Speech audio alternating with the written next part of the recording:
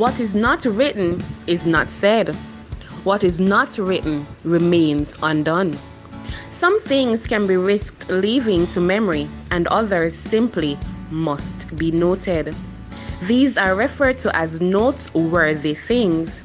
When you encounter the noteworthy that is backed by and based on the Word of God, you have met the noteworthy. Welcome to the Noteworthy with Teddy Podcast, brought to you by Reverend Teddy A. Jones.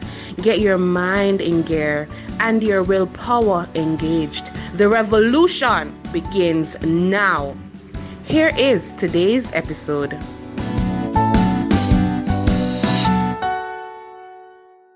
The passage that was read, a section of Isaiah chapter 40, will form part of the basis of the reflections. Indeed, I'd like to recommend that sometime today, as soon as possible, that you read through the entire chapter.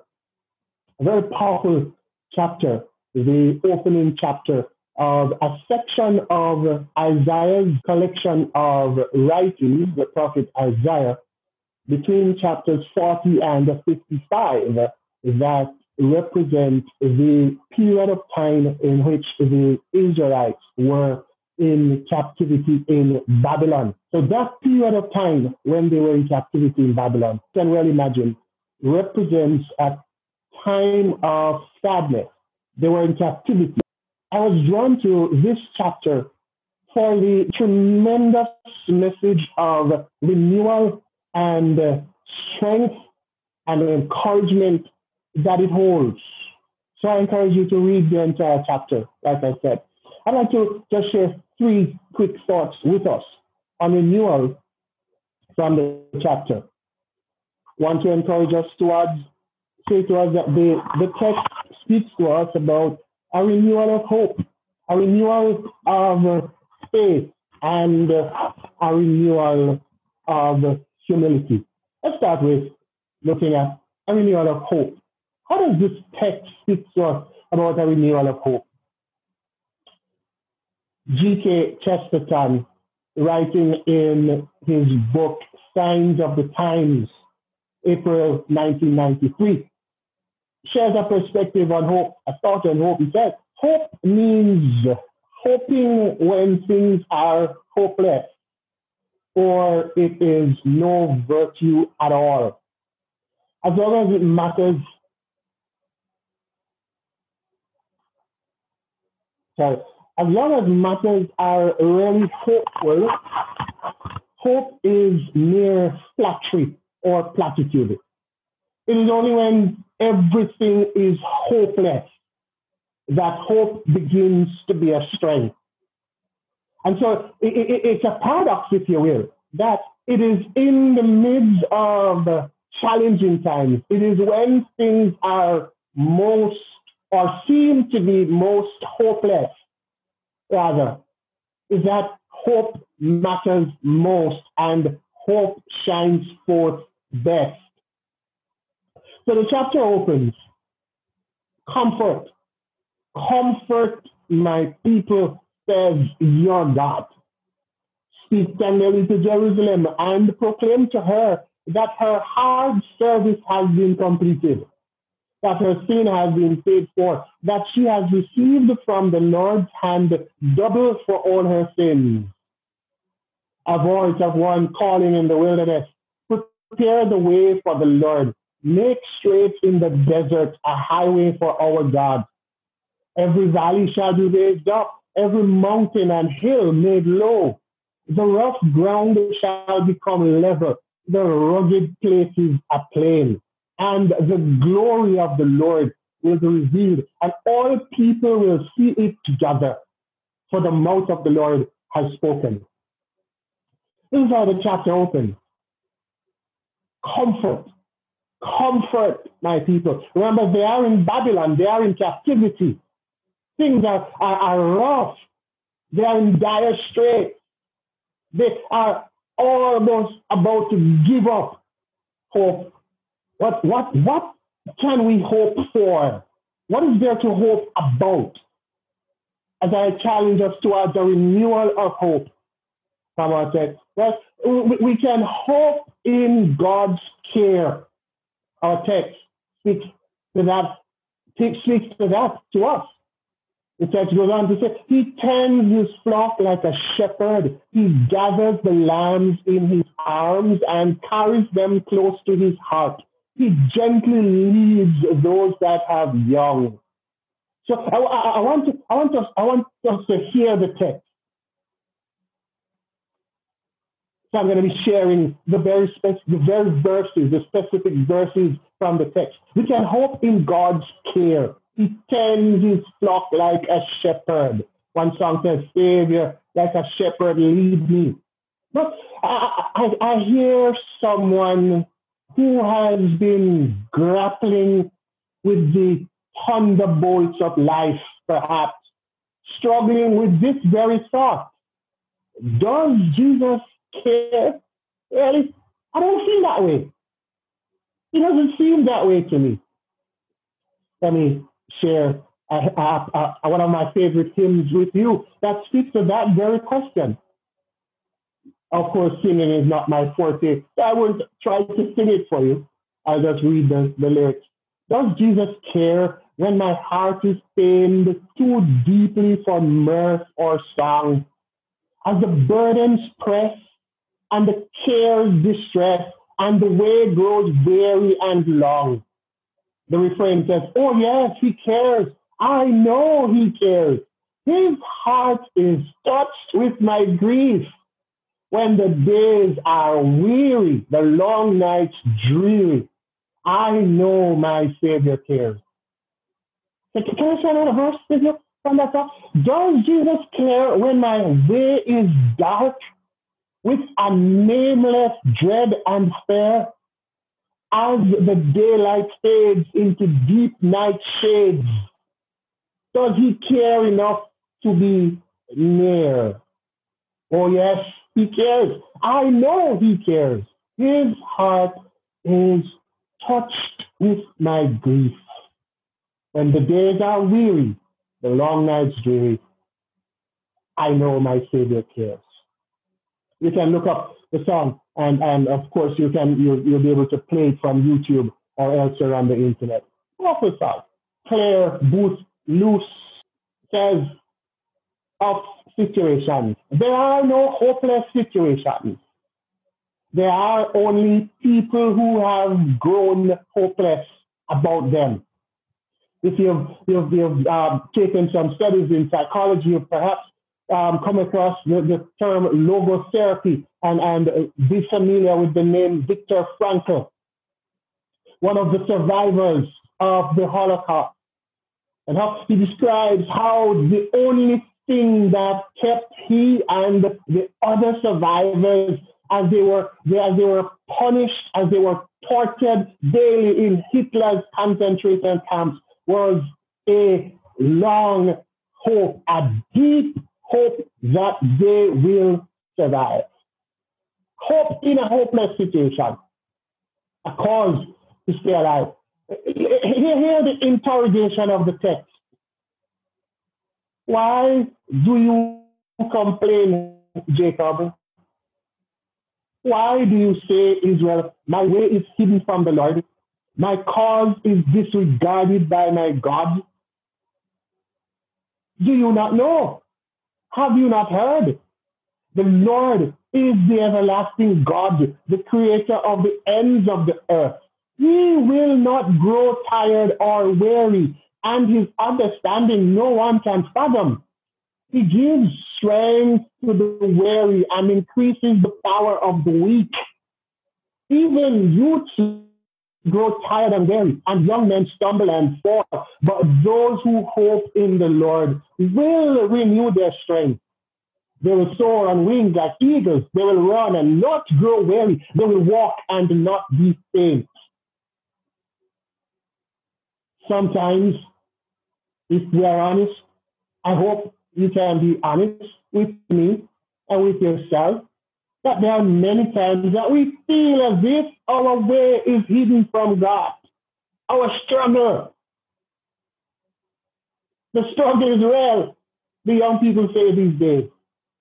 That our struggle is hidden from God, that God must have forgotten about us, that God has even disregarded us. But here the rhetorical question of the text: why do you complain?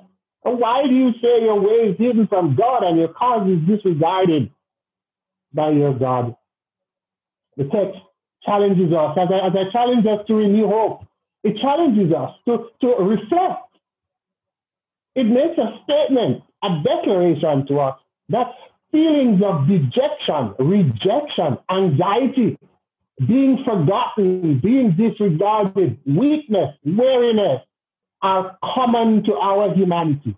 But they are just that. They are feelings.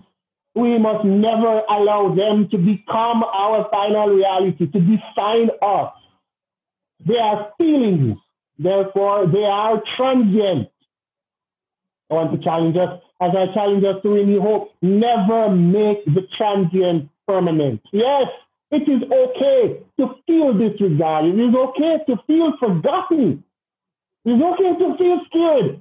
But that's a feeling. The reality, our text is reminding us, is that God does not grow tired, and his understanding is infinite.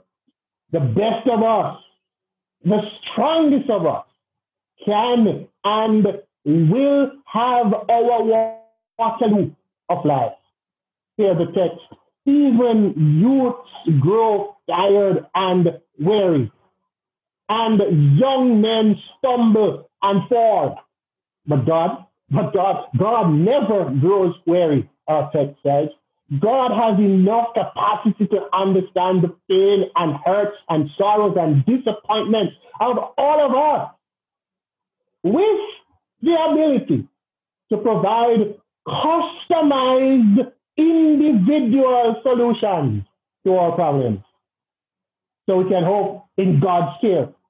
Not only that, we can hope in God's justice. I think you'll agree with me that recent times have highlighted so much of the injustice, both locally and internationally, with the killing of George Floyd and all the others before and the others after, with the disparity, the wide disparity in the dispensation of justice, even locally, and also in our personal situations where we feel unfairly treated. And here, our text speaking to us again, that we can hope not only in God's care, but also in God's justice. Yes, so the text, a voice of one calling in the wilderness, prepare the way for the Lord, make straight in the desert a highway for our God. Every valley, verse 4, every valley shall be raised up, every mountain and hill made low. The rough ground shall become level, the rugged places a plain. Who remembers? I wonder if anyone remembers where we meet this in the New Testament, in the life of Jesus. John the Baptist, this is what he used. He quoted from this very chapter in introducing and announcing the arrival of Jesus, Israel's long-awaited Messiah, and the announcement that the kingdom of God, that space and rule and reign of God, that sphere of influence that creates a space of shalom that represents the renewal of all things. This is how John announced that it was about to burst forth. He picks up from Isaiah, who painted there in chapter 40, a picture of equality. Look at the imagery. Look at the geographical imagery. Valleys being raised up, mountains being brought low. Equality. Crooked paths made straight. The downtrodden are lifted. The haughty are brought low. The corrupt systems and practices are straightened out. The rough pathways that people have to trod. The God of justice intervenes to bring about equality and justice. We can hope in God's care. We can hope in God's justice. Renewal of hope. But the text goes further even. For it shows us the resultant of hoping in God. What does it produce? Hope in God produces strength renewed. He gives strength to the weary, the text says, and those who hope in the Lord shall renew their strength. Hope in God produces a fresh perspective. He says, those who hope in God, they will soar like the eagle.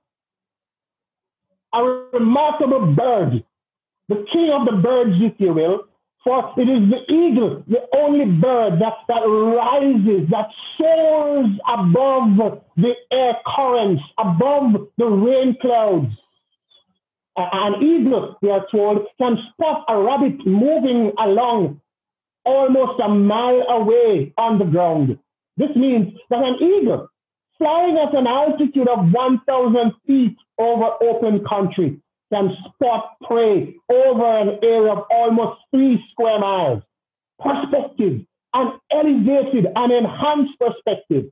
Those who hope in God, they are able to stand above and look down on the challenges and the problems and get fresh perspectives. Unlike those who hope in themselves or in humans. Hope in God produces resilience. There's those who hope in God, they will run and not be weary. Resilience. They will walk and not faint. I wish I had time to go further into this, but let me hurry on. A renewal of hope, a renewal of faith. Not only can we renew our hope in these difficult times, in our personal Waterloos, but we can renew our faith. Dr. J. Elder Cummings contended that in almost every case, the beginning of new blessing is a new revelation of the character of God. More beautiful, more wonderful, more precious. Such new revelation and understanding of the character of God confronts us in this text. What are some of the fresh things I want us to see or be reminded or renew our appreciation of and for from this text? God is trustworthy. Here the text, a voice cries out, a voice says, cry out. And I said, what shall I cry? All people are like grass, and all their faithfulness is like the flowers of the field. The grass withers and the flowers fall, because the breath of the Lord blows on them. Surely the people are grass. The grass withers and the flowers fall. But the word of our God endures forever. God is trustworthy. His word endures forever. Are we near our faith? Yes, circumstances may be buffeting us. We may be getting body blows from life. And all the unexplained, the inexplicable crises, personal crises. Some of us may be even in a crisis of faith. But our text is reminding us that God is trustworthy. Unlike humans, whose faithfulness is like the flower of the field that is here now and then, poof, vanishes. God is trustworthy. Not only is God trustworthy, we're talking about renewing faith, but God is still in charge. Yes, it may seem as if the world has gone crazy, as the world gone mad, but God is still in charge. Hear the text. Here is your God. See, the text. See, the sovereign Lord comes with power, and he rules with a mighty arm. See, his reward is with him, and his recompense accompanies him. God is all powerful. See, here our text. See, the sovereign Lord comes with power, and he rules with a mighty arm. Here our text, talking to us about the testimony of creation, how creation testifies to the power and the faithfulness of God. Here some further questions from our text.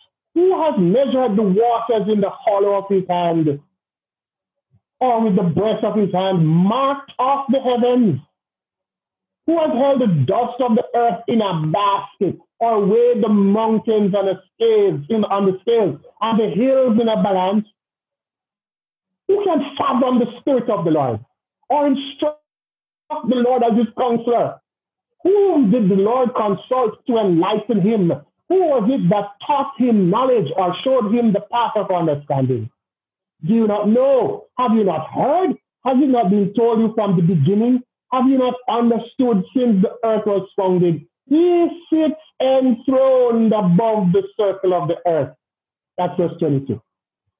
Friends, I am a man of science. May sound strange for a man of theology, but I'm a man of science. Long before science settled the question of flat earth or round earth, the Bible declared the earth to be circular. He sits enthroned above the circle of the earth. And science, we're talking about faith, renewing faith in God. Science is now rapidly confirming biblical declarations. Another example is the discovery that there is actually more volume of water inside the earth's crust than on the surface. But as early as in the book of Genesis, the Bible spoke about the waters beneath the earth. These discoveries in science are having the effect of bringing some noted atheists into a crisis of faith. Some have abandoned atheism entirely and embraced theism. For example, Francis Collins, the head researcher of the Human Genome Project, talking about how science actually inspired him to move from being an atheist to believing in God. Others have moved away from science as ultimate reality to an acknowledgement that there must be some metaphysical entity behind the formation of the cosmos. That it didn't just happen. That even if there was a Big Bang, someone was behind the Big Bang. So our text exposes the foolish pathway of idolatry. I'm challenging us from our text to renew our faith in this season of crisis and collapse. The foolishness of idolatry. Here the text. With whom then will you compare God? To what image will you liken him? As for an idol, a metal worker casts it, and a goldsmith overlays it with gold and fashions silver chains for it. And it goes on to talk about those who make idols of wood. Foolishness. A human being having to carve and overlay with gold and silver, and then that human being that has a brain turning around and elevating that piece of wood or stone that has been overlaid with gold or silver and bowing down to that which the human has created. Our text laughs at that because it's folly, challenging us to renew our faith in the one who consulted with no one to form this impressive and expansive universe that we call home. And lastly, a renewal of hope, a renewal of faith, and a renewal of humility. My final challenge to us. Why should we contemplate a renewal of humility at the personal level? Because humans are fickle. Let me remind you how the text said that all people are like grass and their faithfulness is like the flowers of the field. We are fickle and we are finite and we are vulnerable. The grass withers and the flowers fall because the breath of the Lord blows on them. Surely the people are grass. Read between verse 23 and onwards, and you'll see further examples of that. He brings princes to naught and reduces the rulers of this world to nothing. The big, great rulers of earth, all those who were exalting themselves and some who were threatening to melt the earth into oblivion with their military nuclear might, the world rulers have all since been humbled by what? A microscopic organism. We who thought we were big and bad and ruled things because we have invented and we are advancing technology. This virus has made it very clear that we are not in charge. That we should humble ourselves. We who think that we are invincible. The text says, even youths grow tired and weary, and young men stumble and fall.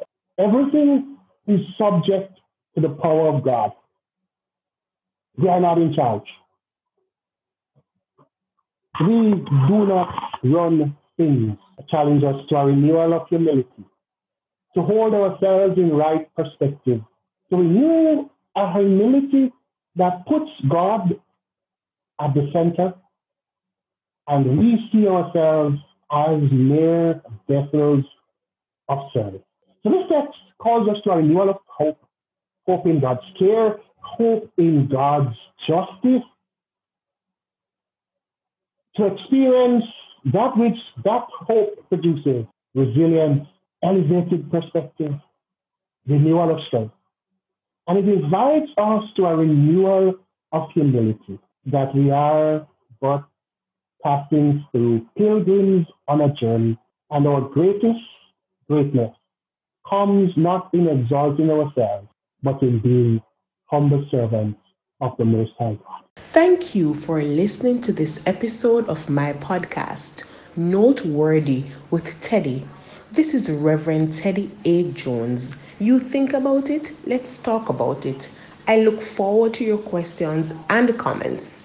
Use the social media links provided here to connect with me. If it's noteworthy, then others need to hear. Thanks for sharing the podcast with your friends and family.